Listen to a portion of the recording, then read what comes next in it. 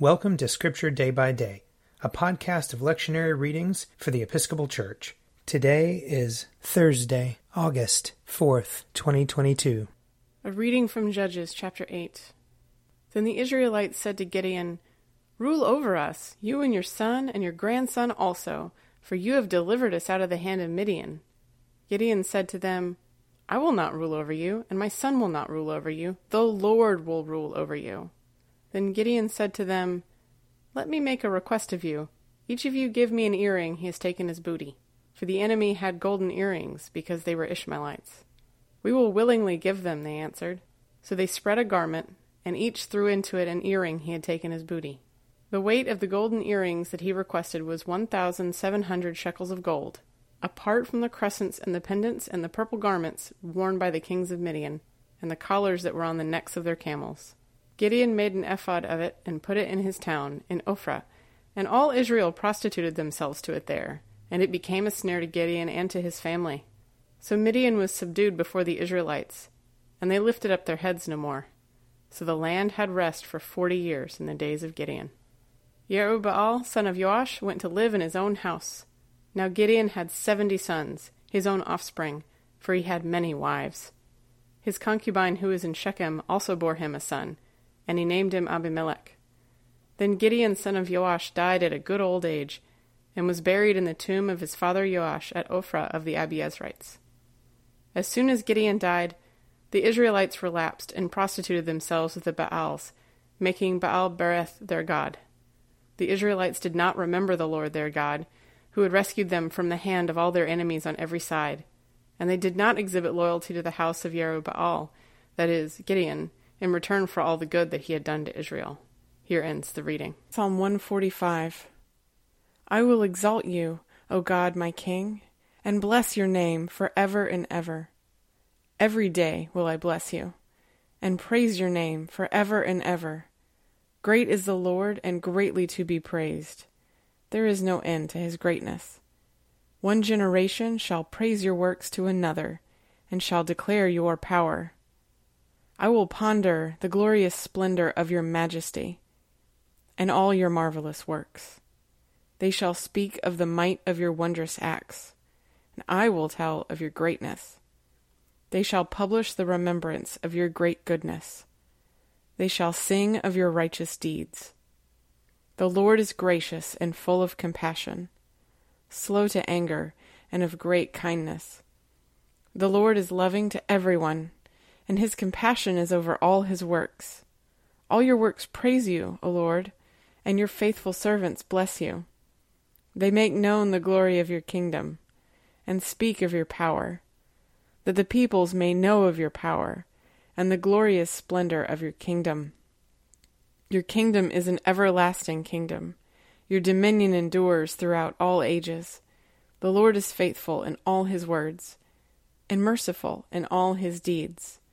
The Lord upholds all those who fall. He lifts up those who are bowed down. The eyes of all wait upon you, O Lord, and you give them their food in due season. You open wide your hand and satisfy the needs of every living creature. The Lord is righteous in all his ways, and loving in all his works. The Lord is near to those who call upon him, to all who call upon him faithfully. He fulfills the desire of those who fear him. He hears their cry and helps them. The Lord preserves all those who love him, but he destroys all the wicked. My mouth shall speak the praise of the Lord. Let all flesh bless his holy name forever and ever. A reading from Acts chapter 4. While Peter and John were speaking to the people, the priests, the captain of the temple, and the Sadducees came to them, much annoyed because they were teaching the people and proclaiming that in Jesus there is the resurrection of the dead. So they arrested them and put them in custody until the next day, for it was already evening. But many of those who heard the word believed, and they numbered about 5,000. The next day their rulers, elders, and scribes assembled in Jerusalem with Annas the high priest, Caiaphas, John, and Alexander, and all who were of the high priestly family. When they had made the prisoners stand in their midst, they inquired, By what power or by what name did you do this?" Then Peter, filled with the Holy Spirit, said to them, "Rulers of the people and elders, if we are questioned today because of a good deed done to someone who was sick, and are asked how this man has been healed, let it be known to all of you and to all the people of Israel that this man is standing before you in good health by the name of Jesus Christ of Nazareth, whom you crucified, whom God raised from the dead. This Jesus is the stone that was rejected by you, the builders. It has become the cornerstone. There is salvation in no one else, for there is no other name under heaven given among mortals by which we must be saved." Here ends the reading. A reading from John chapter 1. The next day Jesus decided to go to Galilee. He found Philip and said to him, "Follow me." Now Philip was from Bethsaida, the city of Andrew and Peter. Philip found Nathanael and said to him, "We have found him about whom Moses and the law and also the prophets wrote, Jesus, son of Joseph from Nazareth." Nathanael said to him, "Can anything good come out of Nazareth?" Philip said to him, "Come and see." When Jesus saw Nathanael coming toward him, he said of him, "Here is truly an Israelite in whom there is no deceit." Nathanael asked him, "Where did you get to know me?" Jesus answered, "I saw you under the fig tree before Philip called you." Nathanael replied, "Rabbi, you are the Son of God. You are the King of Israel." Jesus answered, "Do you believe because I told you that I saw you under the fig tree? You will see greater things than these."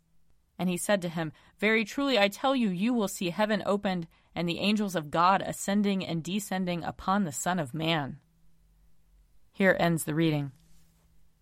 If you would like to read a meditation based on these readings, check out Forward Day by Day, available as a print subscription, online, or podcast. I'm Father Wiley Ammons, and this podcast is brought to you by Forward Movement. Learn more about our work to inspire disciples and empower evangelists at www.forwardmovement.org.